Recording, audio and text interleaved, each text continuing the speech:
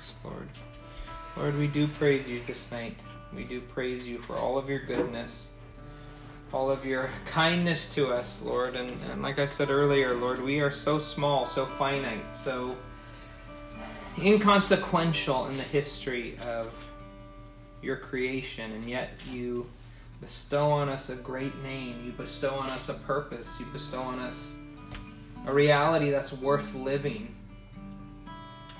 If we can submit to you, if we can choose to follow after you, God, if we can choose to be people of faith, Lord, you have glorious purpose in store for us. It may not look like we want it to look. It may not be easy. It may be deep suffering.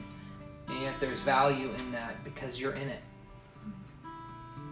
It's valuable not because it's everything we wanted it to be. It's all our desires. It's valuable because you're there. Because you're present. God, thank you. As we continue this series in Genesis, that we're seeing the kind of God who walks with humans. This God who loves them despite them, who is so willing to be in their midst, even though we do nothing to merit that. God, thank you for walking with us. In Jesus' name we pray. Amen. Amen. Well, as we continue on now in Genesis, we're in chapter 20. Last week we were at a really dark place. Went through chapters 18 and 19, which were about the intercession of Abraham for Sodom. And then, of course, his intercession, though it is poignant and powerful and shows the character of God, Sodom is irredeemable.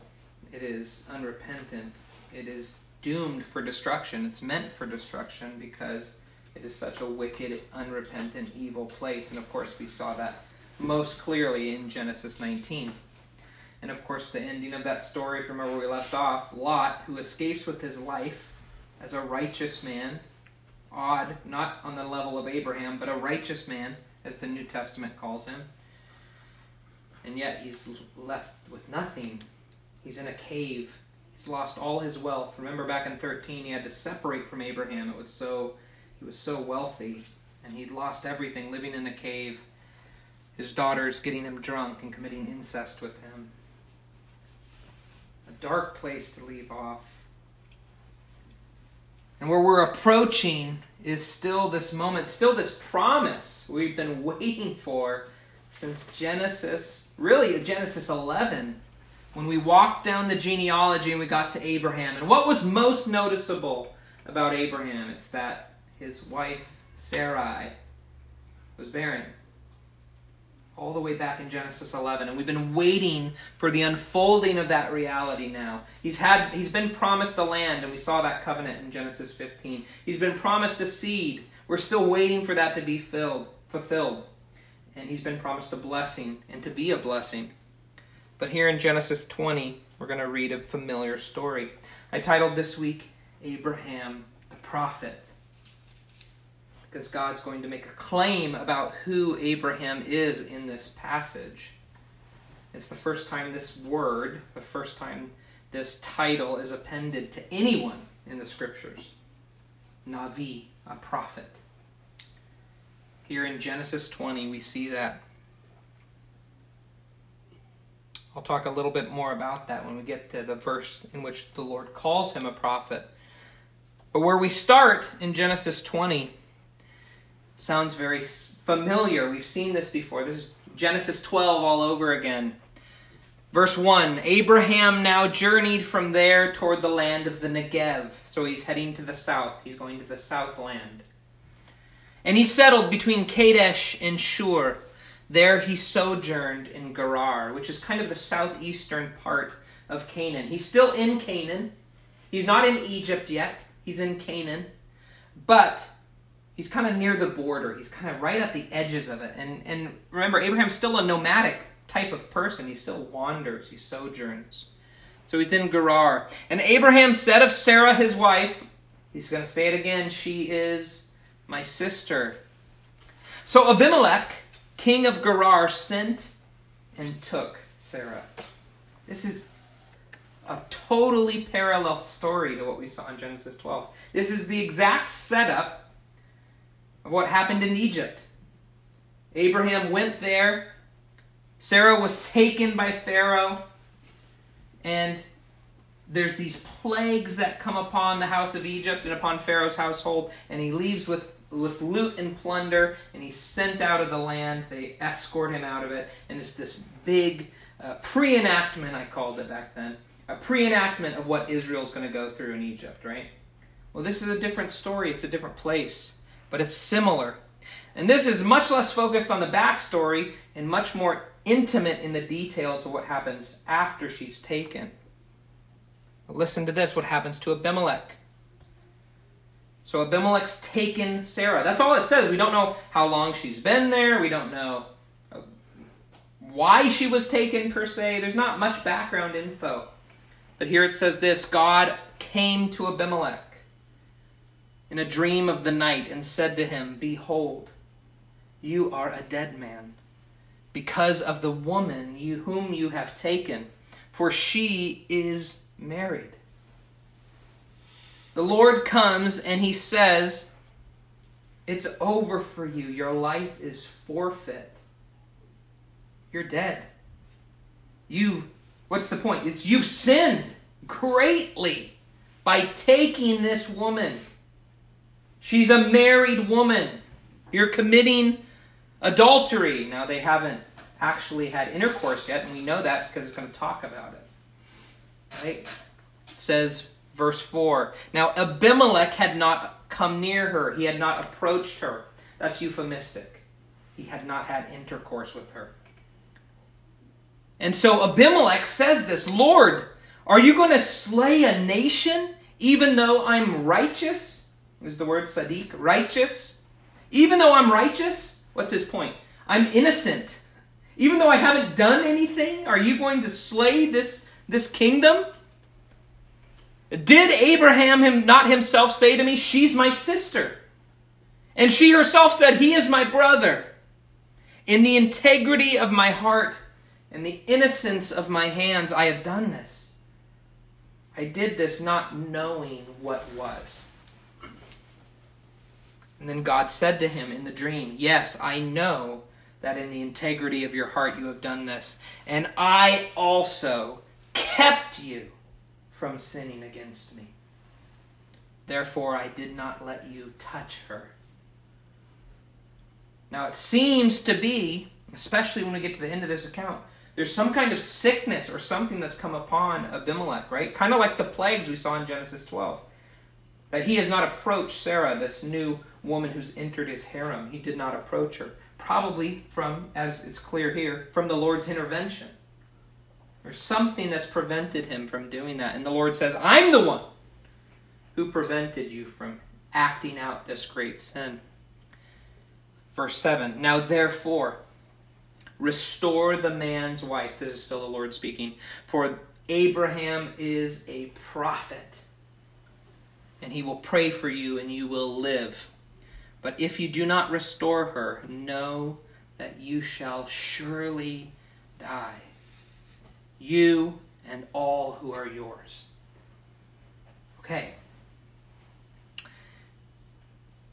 I talked about this when we did Genesis 12. I'm going to bring it up again.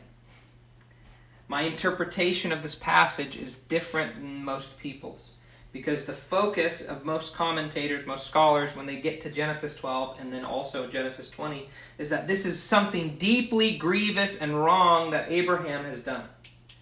To lie to everyone and say, "This is my sister, and I'm going to prevent, I don't trust the Lord, and I just really don't believe He's going to protect me, so I make up this lie and this scheme."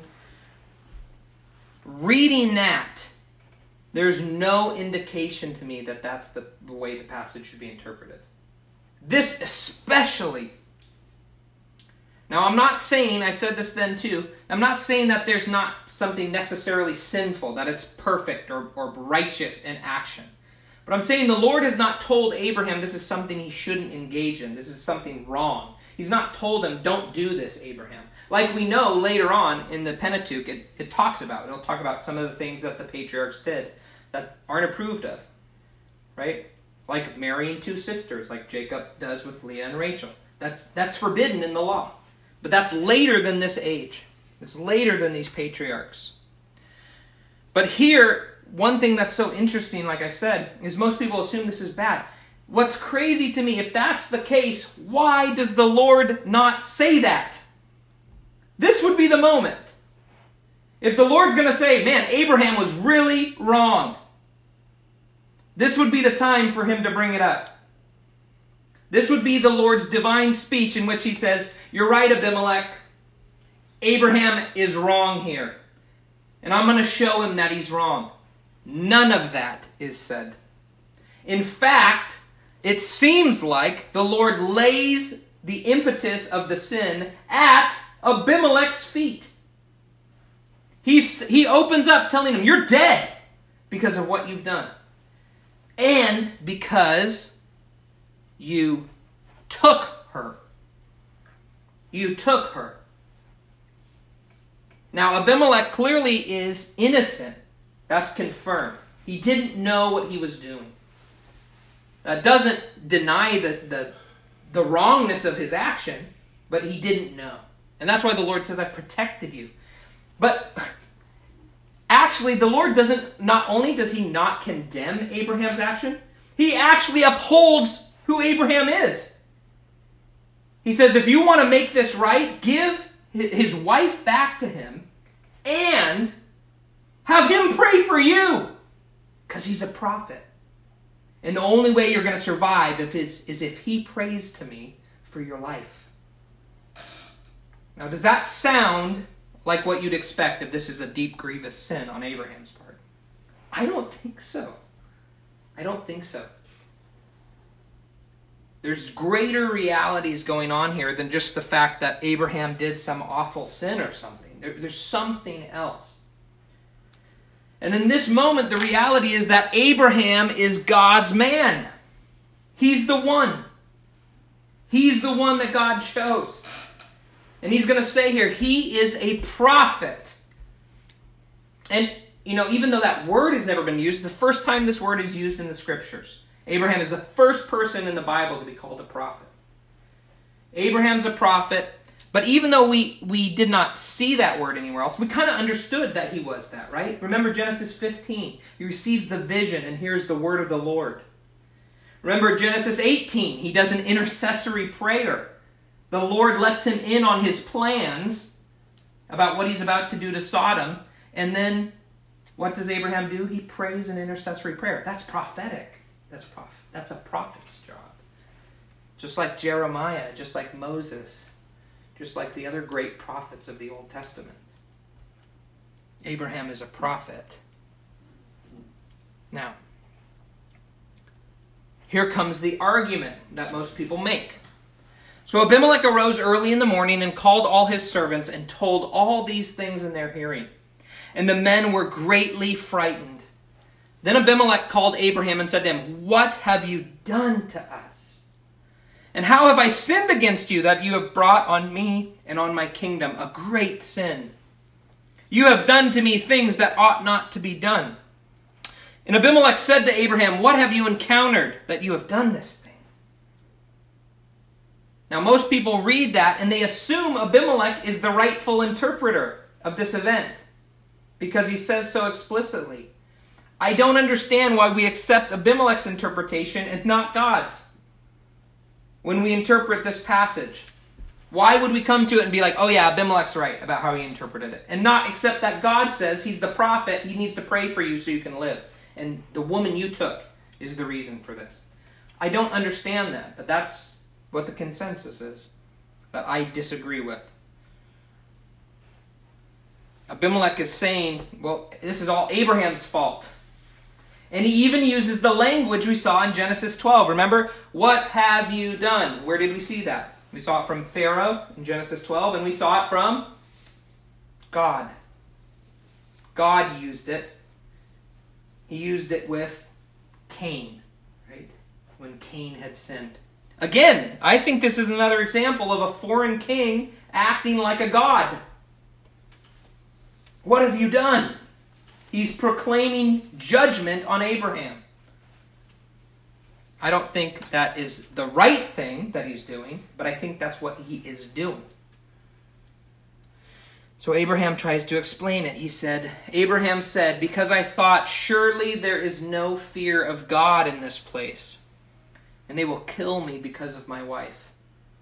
Besides, she actually is my sister, the daughter of my father, but not the daughter of my mother, and she became my wife. And it came about when God caused me to wander from my father's house, that's Genesis 12, that I said to her, this is the kindness which you will show to me. Everywhere we go, say of me, he is my brother. Again, I don't think it's wrong that people come up with ways, just necessarily that they're wrong, that people come up with ways to protect themselves. I think we've seen this throughout the history of the church. Persecution comes.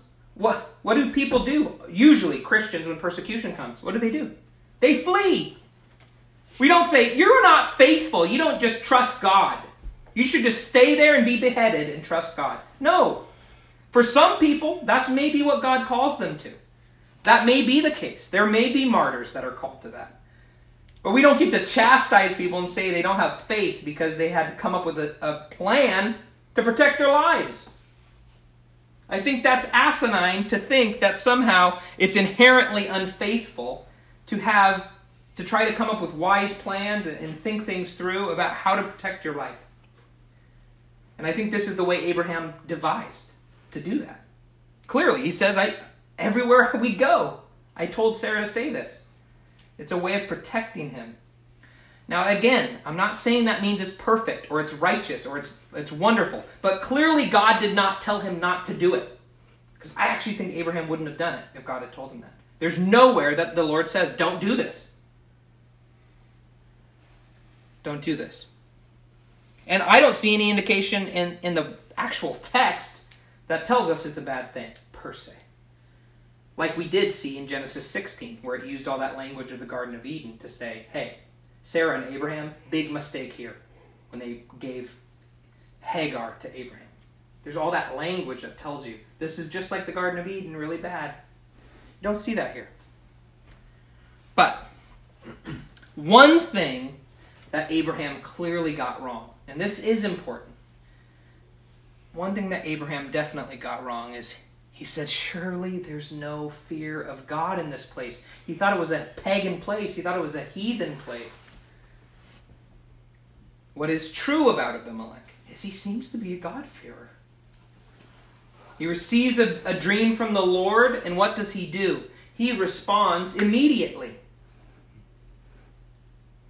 Now remember, he does not know the God of Abraham. He's a Canaanite. He does not know the God of Abraham. And when he receives the dream, he tells his servants and immediately does, as we're going to see, immediately does what the Lord tells him to do. And then he actually, he repents even beyond what you think he would even be required to do, and gives a great sum of money to Sarah. We're going to see that in these next verses. To repay her for any injustice done her. He actually is this repentant, God-fearing pagan king, this Gentile king.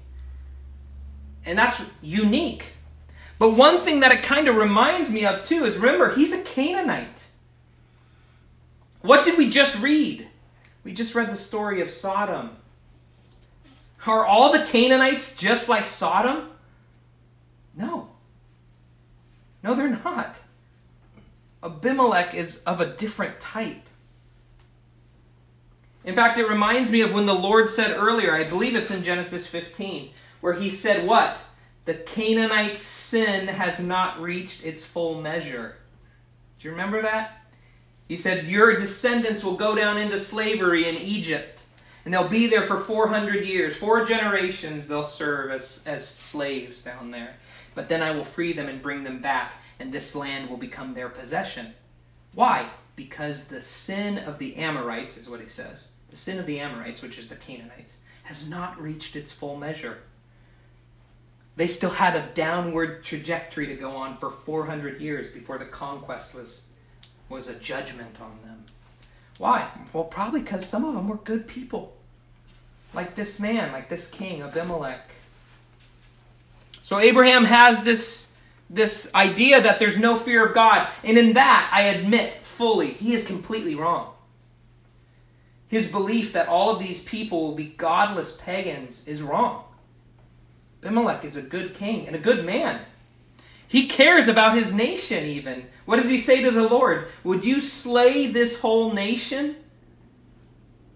Because he cares about his people. He's not just thinking about his own life. So what does Abimelech do next after Abraham explains? Abimelech then took sheep and oxen and male and female servants and gave them to Abraham and restored his wife Sarah to him. Immediately does it. Gives him gifts. And then Abimelech said, "Behold, my land is before you. Settle wherever you please." Listen to how different that is from Pharaoh. What did Pharaoh do? He immediately drove him out of Egypt. This king, this God-fearing pagan almost, what's he do? He says, "No, my land is yours. Settle where you want." Again, look how clearly Abraham was wrong about no fear of God. Not only that, he's a generous king, a generous Gentile. He says, settle anywhere you like in the land. He does take a little dig here that I like, though. To Sarah, he said, "Behold, I have given your brother 1,000 pieces of silver, 1,000 shekels. Behold, it is your vindication. It's your justifying before all who are with you, and before all men you are cleared." What's the point of that? He's paid her a sum if she in any way feels dishonored or mistreated, or feels that, it would be a shame to know she's been taken into the harem when she's been married. So he pays for this gift and says, this gift of money it's to tell everyone that you have your honor, you have your purity, you have been justified before me and everyone. That's a good man. He responds to the wrong he did in true repentance. So then what's Abraham do? He prayed to God, and God healed Abimelech and his wife and his maids so that they bore children. Okay, now we know the plague. For the Lord had closed fast all the wombs of the household of Abimelech because of Sarah, Abraham's wife. There's the plague. No one was bearing children. Now that unlocks a lot of this narrative for us because, one, it's a childless plague, which tells us two things. One, Sarah had to have been there a lot longer than we originally thought. Because you don't find out that no one in the household is bearing children in a day or two. Could be months that she was there. And obviously you're going to show signs before 9 months. You don't have to go all the way to birth to figure it out. But the fact that could be 2-3 months before a woman might be showing, and all of a sudden no one's having children, that's part of the plague. That's part of the what had happened to his household. So we know that this passage, this story happens a lot. It's happening in a lot longer period of time than we thought. But also, it unlocks the point of this narrative. Why is it here? What's it trying to tell us? Well, remember, all we've been waiting for since really Genesis 12, but certainly since 17 with the promise of a son. The promise of Yitzhak, the laughing, promise of Isaac, is for Abraham and Sarah to have a child. Specifically, Hagar, not going to cut it. Ishmael, he's going to be a great nation, but he's not the elect. He's not the chosen one. He's not the one to continue the line. It's got to be Isaac. What's the point of this narrative? You have a foreign king take Sarah into his harem again. Why is it important that they don't have marital intercourse? Because Isaac's got to be Abraham's. To protect the line, protect the seed, it not only has to be Sarah's, which we saw with Hagar. Can't be Hagar, it's got to be Sarah. Well, it can't be Abimelech. It's got to be Abraham. This passage assures us that Isaac is the child of Abraham and Sarah. It's not the child of Abimelech and Sarah because there was no sexual union between them. The Lord made sure of it. He protected the line. And that's significant. But it also leaves us with this burning question. What is the end of this passage? The end of this passage is that the Lord had closed all the wombs of Abimelech's household. You know what's interesting? Sarah said the same thing. The Lord has closed my womb. Uses that exact same word in Hebrew. The Lord closed my womb. What is the burning question we're left with? It's this. Well, if the Lord can close all these wombs, why doesn't he or why can't he open Sarah's? Why hasn't he? It brings up in our minds this promise we've been waiting for since chapter 12. Really, like I said, since chapter 11, when they first told us, Sarai is barren. And we're left with this, another time where the Lord shows his power to close and open wombs. Not only did he close the wombs of the household, when Abraham prayed, he opened them again. Why hasn't he done it for Sarah? We've been waiting all this time.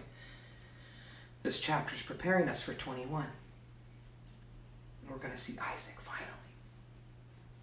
A fulfilled promise. And it's going to lead us, about 3 weeks from now, into maybe one of the darkest chapters in Scripture in terms of us if we were not to know the ending. We do know the ending, but if we were not to know the ending, if we were reading this for the first time, we've been waiting this whole time for Isaac. We get him in 21. We all are rejoicing. Abraham and Sarah have been waiting for this for 25 years. And then we get to that dark chapter 22. Which starts with what?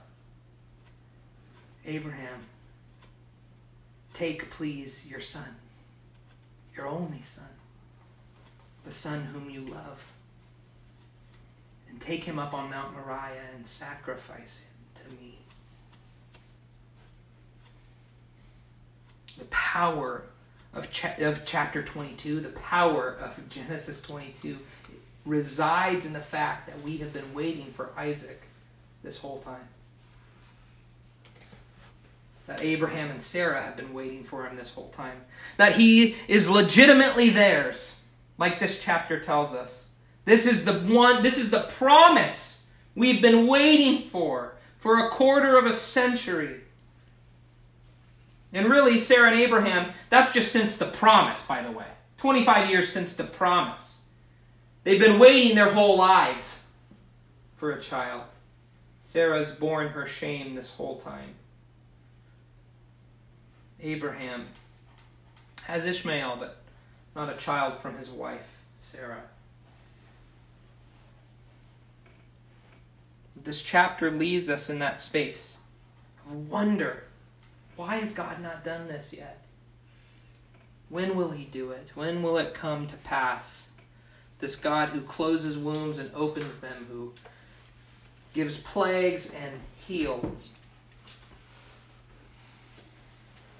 But like I told you, Abraham here, as you know, regardless of what the interpretation of this passage is, he's a prophet. He's God's man. He's the one who's told to pray for Abimelech and heal him, so that the Lord may heal him. Abraham is this chosen one, the one who God walks with throughout all of these experiences. The Lord's still with him, and The Lord's walking with him. And he hears the word of the Lord like a true prophet, because he is a prophet.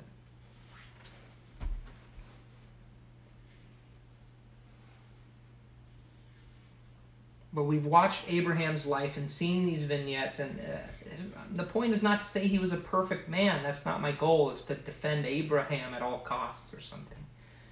I want to see what the text is saying about who he is, and Abraham is the man of faith. Like, that is the quintessential piece of who Abraham is.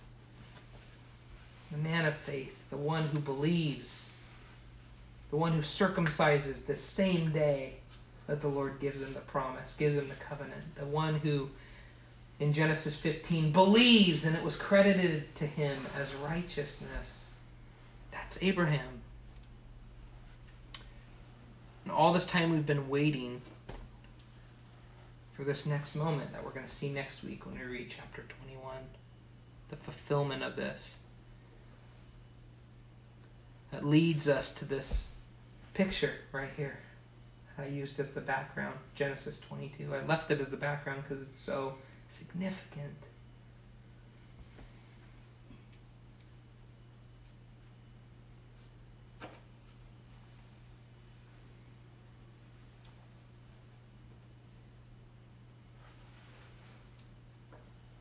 We've got to remember that the Lord walks with us too on our broken path. And I know I've said this in at least one other sermon, probably multiple, but we've got to remember that these moments are far between each other. They're not moment after moment after moment like we read it. This is a man who lives his life out in faithfulness. And we've got to do the same. We've got to keep walking forward in this life with God. Keep walking forward like Abraham. We're going to have those highlights. We're going to have all those memories we have.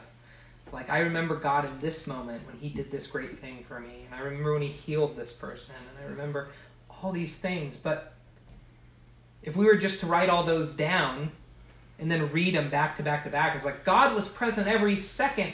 And yeah, he was.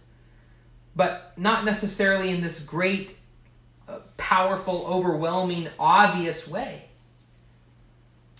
There's 1,000 subtle moments between each high, you know? That's true for us too. We can't just look at the highlights and assume that that's what every moment of our life is going to be. The character defining, the character shaping things, the things that make those moments as great as they are living the life of faithfulness in between all those moments. That's not to say on the process of our journey to become better people and better Christians and more Christ-like. That's not to say there aren't moments where we have huge jumps, huge leaps. But the thing that makes us head the direction of Jesus is the broken path of moment to moment. The leap will never compare to the vast amount of journey that's just a broken trail with an upward trajectory. You can't look at any one moment. It's not a straight line. You can't look at any one moment and say, I will definitely be better than I was at this moment. Because it's a broken path. It goes up and down. But the hope is that it's an upward trajectory towards Jesus. It looks more and more like him. But for these highlights to become highlights, for you to become the person in which you respond to things the way you want to be the person you want to be in the moments where it really counts, you've got to live the life of faithfulness in between. You got to live the life of faithfulness in the 25 years waiting for the promise. If you don't do that, when the moment comes, you miss it. You miss it because you're not equipped for it. You miss it because you're not prepared for it. You miss it because you're not the person yet who can do the hard thing. If you went in Genesis 12 and it had been like a half an hour of the promise and then we went straight to Genesis 22 where it's like, hey, Abraham, I'm going to give you a seed. And then he waits a half an hour and then he has a son. And then he's asked to do Genesis 22, go sacrifice your son. Do you think Abraham does it? I don't think so. I don't think so. It's the 25 years of believing in the promise, of walking out the life of faith, that equips Abraham to be willing to listen to the voice of God so clearly that he's willing to walk up on Mount Moriah with Isaac in tow. That moment doesn't happen without Abraham living out the life of faithfulness for many, many years. God gives hard asks. He does. It's going to happen. That's something I don't think any of us have learned. Obviously, it's not going to be this. But it's significant. And of course, this moment's so significant because of what the New Testament's going to make of it, what it says about what God will do with his own son. But for us who are not God, who are small, finite, struggling through life to be the best that we can be, who even want that, thanks to the Holy Spirit, to be the best person we can, to be as much like Jesus as we can accomplish in this life. For those of us who are like that, we have to follow out the days of our lives following God. We have to follow him in the small moments, in the valleys between the high points, between the mountain peaks. I don't necessarily even mean that as good and bad times. I mean just in the points where we see God so clearly. For every moment that we have one of those, we have 100 million in which we're just like, whoa, God, I feel like I haven't heard from you in forever. Like, are you there right now? I'm just living my day-to-day life. I'm getting up and brushing my teeth. Eli fell and hurt himself. Like, that life is where you become the person you're going to become. The high points are the revelation of who you are. But it's the day-to-day moments that you become the person. We got to try and live it out. And I guess one of the reasons I defend Abraham so vigorously is because I think he reminds me of us. The saints of the New Testament, living in an age, him before law, before the law came, before so much of God's expressed will came in the form of the law. Abraham lived before that. He didn't know everything he did that was wrong. God hadn't revealed it to him. We have the knowledge to look back on Abraham and be like, hey, maybe everything he did wasn't, perfectly good. But he lives in a manner that's very similar to us, as we live in the age of grace, led by the Spirit, no longer under law. And that's what it reminds me of.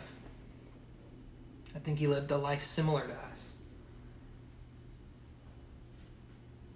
We've got to do the same. Believe in the promise.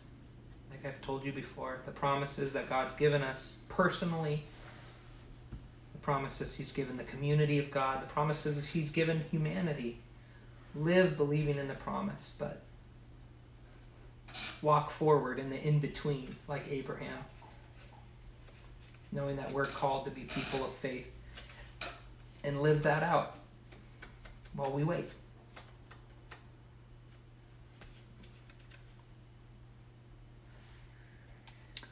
All right, that's all I have for you tonight. I'm going to turn it over to Tyler.